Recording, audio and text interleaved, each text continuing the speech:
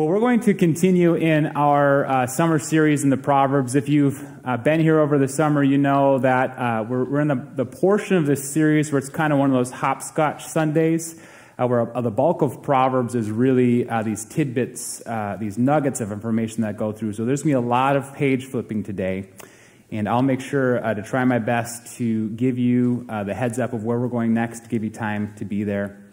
But the topic today is harmony in the home. And this is one of those really important topics to go over, especially in our really busy culture. But I just want to get something off my back here. Do you ever have this feeling like you're being watched?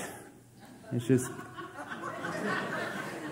I'm not sure the point of the rhino up here, but walking up here, I felt like this ominous presence over me, so I'll try my best today to work through that. But now, harmony in the home, it's one of these things where it shows that wisdom, the wisdom of God, is this incredibly practical endeavor. That when you pursue wisdom, when you become a student of God's Word, that it affects every single part of your life and every single moment of your day, and especially your relationships, right? And there's no closer relationships than those in your own home. And when I say the word a perfect home, this is going to mean something very different to every single person. And for some, they think if we could just get that new remodel in the bathroom, or just the one extra bedroom, or if we can have the right amount of money, or whatever it might be, usually your mind goes around this American dream mentality of the home, and that to you becomes the perfect home. But really, homes are built through family relationships. And God's wisdom points you towards making good relationships in your home first, and everything else comes second. I just skipped ahead a couple points here. I'm not sure how I did that. All right. So the key to the happy home here, and really the key to working out of this unhappiness, is pursuing wisdom. But there's been no time more prevalent than right now that any household can chase any number of things with ease. There's endless opportunities of things to pursue. Plenty of things, plenty of experience, and yet right now our country is primarily dominated by broken and unhappy and unsatisfied homes. But the key to a harmonious home is not about what you have or what you experience, but rather understanding whose you are, who you belong to. And when you align your home under God first, then your relationships become harmonious under Him. And God created the whole world in His wisdom. It's through His wisdom that He spoke things into existence. And your household is part of that world. That through His wisdom, your house, your family, can be made complete. So the very first thing we're going to look at is a family with the right priorities. And if you want to start opening up your Bibles now to Proverbs chapter 24, we're going to be reading verses 3 and 4 out of that. But a family with the right priorities. As I just said, there's plenty of things you can be chasing in this world. And when you think about a happy home, most people think if we can just be financially stable, if we can get our bank account to a certain level, then our home will be happy. Or maybe it's the career or the awards or whatever it is, and you're chasing that vice president job or whatever it is. If you think you can have that, your home will be in the right spot. Maybe it's just getting a whole nother home. What we really need is a vacation home or a cabin, and then our household will be complete. And when you have that mentality, and all of these things are not bad in and of themselves, but when they become your first pursuit, you enter the rat race. And you get so wore out chasing all of these things you're convinced will make you happy. It's the things you think you need that you're missing what you actually need. What you need at the foundation of every house is God and His wisdom. That's where we read here from Proverbs 24, verses 3 and 4. It says this, "By wisdom a house is built, And through understanding, it is established. Through knowledge, its rooms are filled with rare and beautiful treasures. And there's three words we want to key in on here throughout this: built, established, and filled. And this really talks about the whole process of a home, from the foundation to the building blocks to it being complete, to it being filled. And it starts with wisdom, as we read here. By wisdom, a house is built. And what this is really talking about is the foundation, right? Everything you build your house upon. And if you have a home or if you shop for a home, you know the importance of looking at the foundation, because this tells you a lot about the house. You can have new windows and new shingles and new additions, but if the foundation is bad, you want to steer clear from the house. And Mandy and I have been married now for 14 years. We actually just had our anniversary last week, and it seems like forever, 14 years. I know to a lot of you, you're saying you're still newlyweds. But 14 years ago, shortly after we got married, we moved into married housing at the college that we just graduated from. So we both graduated. I went to an internship, and part of the deal is they gave us like super cheap housing. I think it just paid for utilities. But we didn't have much of a choice in what we got. And fortunately, we got put in one of the upper units. We almost got put in one of the basement units. And these buildings were old, and the foundations were beginning to crack. And we found out from our downstairs neighbors that there was such cracks in the foundation that bugs were getting in, mice were getting in, snakes were getting in. And this is one of those moments I was just very thankful to be up on the upper level. But this is exactly how it works. If wisdom is not the foundation of your home, there's great vulnerability. And icky things and dangerous things can start to sneak into your home, and there's no real structural integrity to your family if wisdom is not the foundation upon which you build. And Jesus, probably quoting that verse, by wisdom a house is built, finished up his Sermon on the Mount with the same idea. And he talked to all of those who had listened to him through this long sermon. He said, "Those who take my words and put them into practice are like a wise builder." And he talks about the one builder who builds upon the rock, the wise builder, the foolish builder who builds upon the sand. And when the storms come in, the house on the sand crumbles. But the house on the rock, Jesus, his word, his wisdom will prevail. And that's how homes work, is that wisdom needs to build your home. And that's the important as you're considering all of the pursuits in life. They're not bad in and of themselves, but to become bad if they become your priority over Jesus. And no matter what you're doing and what you're pursuing as a family, you have to have the time to be praying together, to be studying God's word together, to be talking to one another about spiritual things, to be seeking God in all you do. Because if you don't start there, you will fail. It goes on to say that through understanding, it is established. Now, in the Proverbs, the word for wisdom and understanding and knowledge are all rather synonymous with one another. But the word established is interesting here. It's actually viewed in two ways. And one way is that established really means reestablished, or that God will turn your home into what it's supposed to be. And you look all the way back in the beginning, in Genesis 3 and 4, there was a happy home in Adam and Eve in the Garden of Eden. And then things went sour very quickly. The family got dysfunctional really fast. So if you think you have a dysfunctional family, you probably do. But it started with them. And what happened is that they spurned the wisdom of God. God told them how things were supposed to be, and Adam and Eve both said, no.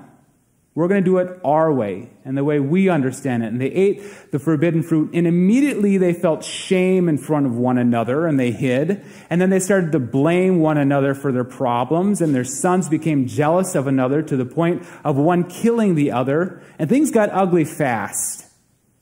But what this is telling us is that through wisdom, through understanding, God can reestablish your home into what it's supposed to be and build it back up. And it's not an instant process, because the other way this is seen is as a continuous sense, that it's continuously being established. That we are learning and growing through wisdom and being made into the family and the household that God intended us to be. And finally, we see the end of that idea is that through knowledge, its rooms are filled with rare and beautiful treasures.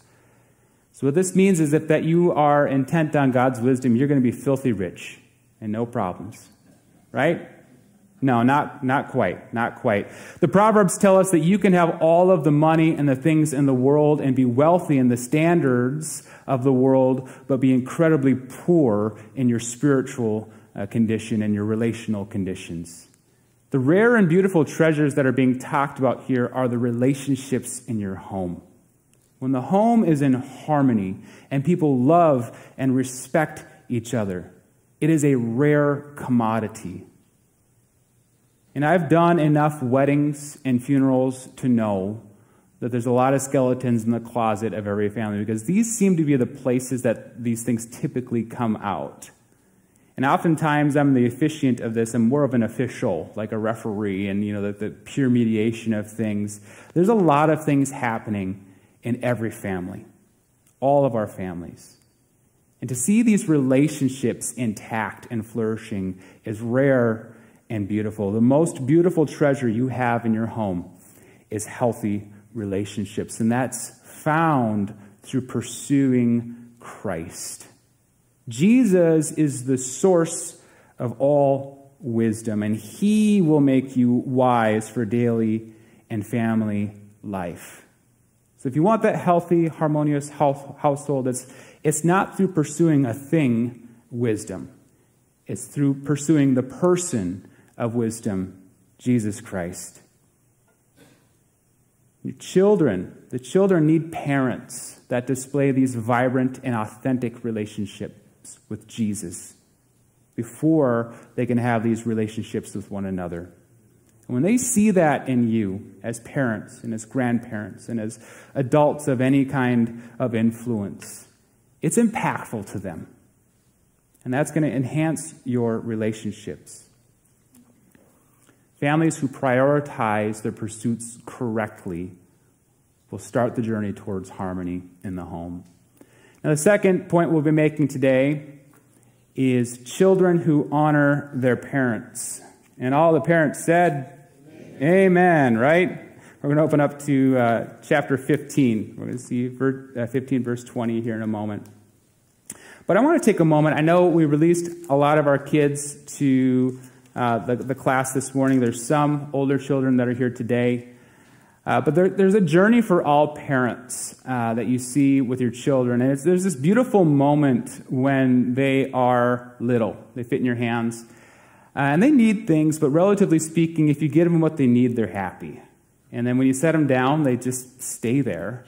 And they don't talk back. And then they start to move.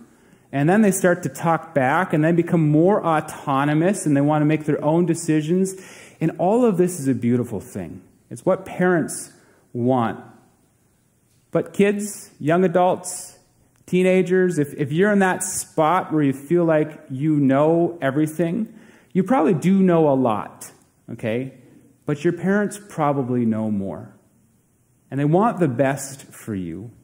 And so there's a reason that the middle of the Ten Commandments is the fifth, right? Children, honor your mother and father.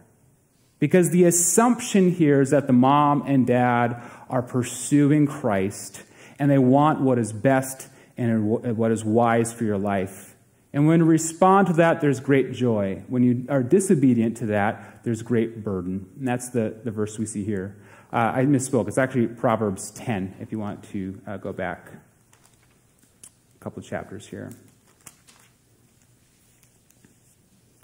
It says, a wise son brings joy to his father, but a foolish son brings grief to his mother. And here, father and mother are used somewhat interchangeably. It's talking about them as a package unit. And son really means any child. So girls, you're not off the hook here. This is talking about you too. But a wise child really brings joy to the parents. The foolish one, the one that's going against all of the good wisdom and counsel to the best of your ability, is going to bring grief to the whole family. And there's a lot of hardships in these homes. And I'm going to tell you something to all of you who are living at home with your parents. Your parents aren't perfect. And you're probably thinking, duh, I know that. They're going to make mistakes, okay? And if you're the oldest one, they're going to use up most of the mistakes on you. They're not perfect, but they love you more than you will ever know. You will never understand how much your parents love you until you have kids of your own. And they always want the absolute best for your life. They're not here on this mission to make your life miserable or to harsh your mellow. They want you to grow up and be a mature and autonomous and independent person in the Lord who makes all of the best choices, not just for your sake, but for the sake of the kingdom. And when they ask you to do something, it may not make sense to you in the moment. It may be different than what you planned. But your role is to honor that and respect that. You can even disagree with your parents while still respecting them and honoring them. Because when that tension arises and you make foolish decisions, there's a study that was just released that said kids do dumb things. It's like, duh, right? Kids make mistakes, but when they continue to make mistakes in defiance to their parents, it brings grief to the whole household. So to all of you who are living at home still, honor your parents and respect them and know that they're doing all of this out of a deep and profound love for you and your future. All right, we're going to move on from the kids, and we're going to talk about the wives here before we talk about the husbands. So you can open up to Proverbs 31. And some of the women are going, Proverbs 31. There's a lot of pressure in a woman's life, societal pressure. Okay, there's pressure on both men and women. All right, but women, I think, have the short end of the stick here, because men can just kind of wake up and go outside. It can look like you just took a 15-hour nap and haven't showered for a week and just kind of be the slob and they're like, yeah, it's a guy, you know. Women have so much pressure on themselves to always have their hair did and the makeup on. And it's just really this unfair imbalance. But to compound that, you read like what we're about to read here in Proverbs 31. And there's this just larger-than-life figure who's haunted and terrified women all over the world for thousands of years, because they look at this perfect woman who's got everything going on, and they think, I need to be exactly who she is if I want to be successful before God and in my family. So it's important here before we read from Proverbs 31 to know what this is. All right, this is a poem of a figurative woman. This woman didn't exist. And it's from a man, King Lemuel, who's wanting his son to look for the right things in a woman. And this is really giving you not the picture of what you need, but the picture of what we should be looking for and growing into. It's a poem that's speaking somewhat figuratively here. And even in Hebrew, this is known as the poem of the alphabet wife, because as you go through all these qualities, which we won't go through all of them right now, but it's going in alphabetical order of the Hebrew alphabet of what they are. So like in our language, it'd be like they're awesome and blessed and confident, right? So this is literally like the A to Z woman, the perfect wife and mother. And so some women feel the pressure from this and say, my goal should be perfection. And the reality is, if you start there, it's only going to serve to frustrate or demotivate you. But rather, these attributes are to be your direction for growth. And we're going to read the first two verses here to start. And again, this is King Lemuel talking to his son. These are the kinds of things you should look for in a woman. A wife of noble character who can find? She is worth far more than rubies. Her husband has full confidence in her. and lacks nothing of value. Now, this just kind of gives the baseline of really a role of a woman in marriage. And we get this sense, we're going to talk about roles just for a second today, especially as we talk about the husbands, that wives are to be the tag-along or the housemaid or whatever it is. A wife, a woman in the Lord is so much more than that. And it really becomes this strong partnership between a man and a woman. And here it talks about a wife of noble character. And the word for noble is interesting here. It actually means strong. Strong. And in some of the old translations, it says a manly wife, which is kind of hard to wrap your mind around. But it's really this strong and confident woman. That she's not going through some sort of identity crisis to prove to society who society says she's supposed to be, or prove to her husband that she's something more than he wants her to be, but it's that she knows exactly who she is before God. That she is a daughter of the King. And the strength really plays out in different ways as you go through this poem, which we won't today, but it talks about the ways that she works, the ways that she contributes to the family, her kind-heartedness to the poor and afflicted, her fearlessness about the future, that she's lighthearted and loving, and she works hard to make her husband better, look better, that she speaks with wisdom. There's so much more here, and this is all found in someone who's not trying to live up to some sort of unhealthy or unrealistic standard, but they know exactly who they are, that their identity is found through Christ. And because of that, she knows who she is and she knows what she can give away. And she's willing to give herself away for the betterment of her family and those around her. And many moms do this so naturally. But it's one when you see it through your context of your relationship with Christ. A man who finds such a woman has indeed found something more valuable than rubies. And men should know that a woman like this is very precious. And now it says that the husband has full confidence in her. And what this means is that he trusts her in these partnership things. He doesn't need to have dominion or control over her, but that they become this equal team. In his heart, is how many translations say this, his heart has full confidence in her. The deepest part of himself trusts her deeply and lacks nothing of value. He sees her as the greatest earthly treasure, and that he loves no one more than his wife, but Jesus Christ. Now, maybe some of the wives here today are saying, I feel like I haven't quite reached this level with my husband. I feel like I haven't lived up to this place that he can view me in this way, and you feel defeated, and you're hearing this voice of, I'm just not enough to be this kind of woman for my husband, and I don't know if I ever will be. But here's the deal. Out of the billions of women in the world, your husband chose you. God chose you and your husband to be together. And God sees you as the ideal woman for your husband or your husband to be. And you are a precious gift to him. And you have to view your marriage through that context first and have confidence in who you are before God. And not only does your husband value you, but God values you as well. And a life with this perception becomes praiseworthy. And that's how we're going to finish this as we finish out that chapter.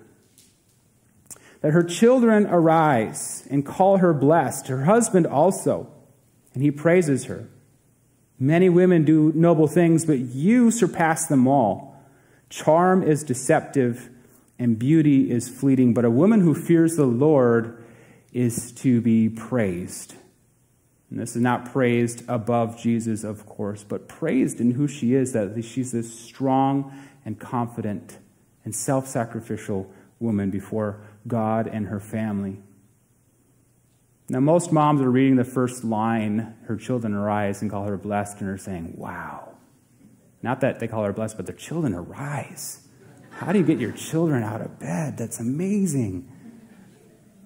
But we see this whole family coming together, the children and the father who really, and this is just kind of a hint to dads, okay, husbands, Say affirming things about your wife. Build her up. Do it in front of your kids and set that example. Because when you have a woman who exemplifies these things, it is a beautiful and rare thing. But ladies, if you want to read all of chapter 31 on your own time, know that it is hard work. But in the end, it is a praiseworthy thing. That the woman who is confident before God and knows who she is and plays these things out in her life is praiseworthy. And verse 30 shows us the right perspective here, that charm is deceptive, beauty is fleeting. And this again is the things the world is telling you need to be. Those things don't matter. All that matters is that the woman fears the Lord. The woman seeks wisdom. The woman pursues Jesus. And when you do that, it is a praiseworthy life. All right, now moving on to the husbands here. I already kind of spoke to you a bit there. I'm going to have you turn to Proverbs 23. Just go back a little bit. And I just want to say up front for husbands, for fathers, the best thing you can do is to be there. Be loving and devoted. Be there. Not just physically, though that's a good start, but relationally. Be there for your family. And so often men misunderstand this idea of being head of the household. And that's a biblical idea. It's in Ephesians 5. And that the wives are to submit to their husbands. And so we read things like that. And we understand this through the context of power dynamics. And that's not at all what it's saying here. You know, we read things, Ephesians 5:22 says, "Wives, submit to your own husbands as you do to the Lord." And we kind of close the book, and we're like, well, that sounds pretty good. I really like the sounds of that, so I can just come home and she does whatever I want. I wouldn't have the audacity to come home from work and tell Mandy to make me a sandwich, because you know what she would do? She would make me the best sandwich she's ever made and serve it to me with a loving smile. And she'd heap burning coals on my head, is what the Proverbs say. She would do it. But that's not the point here. It's not this power dynamic. And we see the words head of the household and wives submit to your husbands. You know, it leads men into two different dangerous areas. And one is being domineering, that they come in and they want to rule every aspect of the household. The other is that they become passive, because they say all the work is done by the wife. And I just make the money, and you know all the house stuff is done by her. But when you really read this in context, it's neither of those. The parts you skip in Ephesians 5 are 21 is that husbands and wives are to submit to each other or serve each other. And if you go on to read further after that, it says, "Husbands, love your wives just as Christ loved the church and gave himself up for her." Husbands, when you're called to be head of the house or leader of the family, this is not something to feel powerful. It's not something that you gain. It means you're in a position that you have burden to give, and to give everything to the point of Christ and what he gave for the church. Husbands are to lead self-sacrificially and to be there in the homes. And that's where we see here in this, Proverbs 23, verse 24. "The father of a righteous child has great joy. A man who fathers a wise son rejoices in him." Now, what's interesting here is that oftentimes in the Proverbs, when it talks about the father and the son, it can be used kind of to mean both father and mother, and son can mean everyone. In this case, son really means, or child, son means everyone. But father in this sense means father. The father is to be really involved in their kids' lives. And we have this perception that in some families that all the child stuff, that should be the mom. And the child just, the father, they just kind of come in once in a while and, give a little hug. And, the father should be really involved. And we have a pandemic of absent fathers in our country. Just recent statistics say that over 70% of homes feel that the fathers even though they might live in the home, are largely detached from the family. And they're just always gone, or when they're there, they're not really there. 50% of homes, over 50% of homes, have split parents, where the majority of their time is spent with the mother. And they might see the dad once every other week or once every other weekend at most. And over 25% of children in America have their biological father completely gone from the picture. And the effects of this are detrimental. There's another study called the Fatherhood Project, and it's been going on for years, and they're just releasing all of this information now, what they're finding about fatherhood involvement and the effects on the children, both positive and negative. And overwhelmingly, fathers who are involved in the home and devoted to their children, you see great effects happening. It's a myth that infants can't attach to dads. And some think that because, the mom does the breastfeeding and the nurturing and all of that the babies aren't interested, or it's not possible for them to attach to their fathers. But it's just as possible for the fathers as it is for the mothers. And when they do so, interesting things happen. The children are healthier. They actually learn how to breastfeed quicker. I'm not sure how that works. They gain weight faster. They even have a higher pain tolerance when they attach to the father as well as the mother. When the father is involved in discipline in the home, and this means setting clear boundaries and expectations, that leads to better emotional, academic, social, and behavioral outcomes for the children in their teen years and beyond. Children who feel a closeness to their fathers are 2 times as likely to enter college after high school or find a stable job. They're 75% less likely to become teen parents. They're 80% less likely to spend time in jail. And they're 50% less likely to develop depression or emotional disorders. All of these worldly studies are just now catching up to what God said thousands of years ago. Dads need to be involved in their kid's life. The father of a righteous child has great joy. And a man who fathers a son, a wise son, rejoices in him.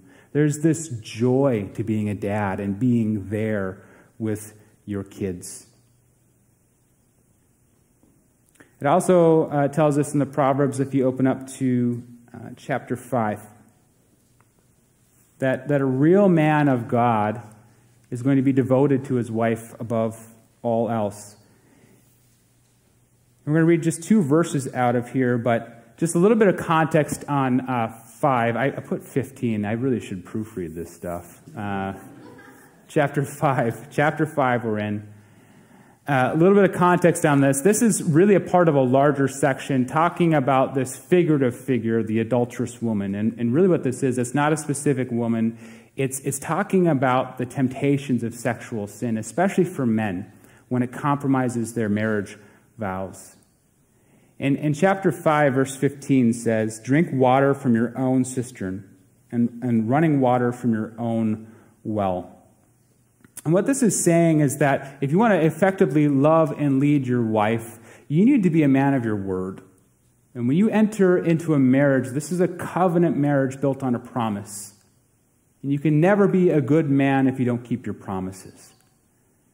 That you are to drink from your own well. And what this really is talking about is the marriage bed. It's talking about this relationship you have from your wife. And there's tons of temptations in this. There's always been, but potentially now more than ever. And things can be alluring and they can ensnare you. And so much of this chapter is talking about the dangers, especially for men, with these things. But if you want to be a good husband and you want to keep harmony in your home, then you need to be committed to your wife in all things. And it says in verse 18, rejoice that your fountain may it be blessed, and may you rejoice in the wife of your youth. And this is saying the one that you started with, whether for me it's 14 years ago or for some of you 55, 60 years ago, that wife from your youth you need to continue to rejoice in. And if you continue reading after that, it really gets kind of Song of Solomon really fast. And it's talking about this romantic relationship with your wife. Marriage is so much more than a business agreement. of I'll make the money, you take care of the kids, and we'll meet together once in a while to discuss our plans. Marriage is this dynamic, romantic relationship with your wife, and you're to rejoice in them. Rejoice in them. Because the reality is God has built in all of us this desire for passion, and if you don't pursue that within the context of marriage, it's going to find other outlets. Take time to rejoice in your wife. Being the head of the house is not about getting what you want. It's about giving all you have. Be there for your wife and seek sacrificial service to her. The last verse is really just a good way to conclude all of this. This is in chapter 17, if you want to flip there. And this is just kind of what a harmonious home looks like. It's a family who loves each other. And it tells us, children's children are a crown to the aged, or a crown to the elders, and parents are the pride of their children. Children's children, this is talking about grandchildren, right? How many of you are grandparents in here today? All right. Now, how many of you have the cutest, most wonderful grandparents in the world? I hope all of your hands would come back up again, right? Grandparents love their grandchildren. There's a certain pride that's there, a healthy pride in them, because they become a crown to you. And we see here that the parents are the pride of their children. And see this intergenerational things going in both directions, people being proud of one another and loving one another deeply. And so when you do this well, this is really the end result, that elders derive this sense of purpose and reward from their descendants, and they want to learn, they want to teach everything down, grow down into their descendants. And children get this sense of self-worth and identity and pride of their parents who are good and godly people. And then it just keeps happening, and it keeps growing in this direction.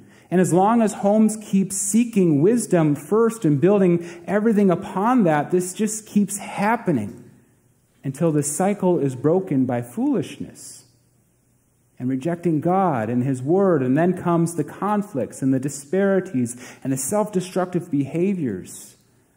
Wisdom is the path to a healthy home, but wisdom is also the fuel to a healthy home. You need to keep seeking it. And then through a cycle, you keep teaching it to these generations that one after another will cherish the next and pass them on. These are one of these things you might be walking away today and saying, boy, our house has some problems. All these other people in church sure seem to have these perfect families. And this is one of those messages that is going to apply to all of us, your pastor included. There's always ways to be improving and seeking God in all you do. But I just want to encourage you with one thought. No matter what you're seeking, no matter what you're pursuing, never let it come ahead of Jesus. Never. There's a lot of great things to do in this life, but when it compromises your relationship with Jesus and your family's pursuit of Him, you need to rethink it. It's through wisdom that you have a happy and harmonious home. Let's pray as we close.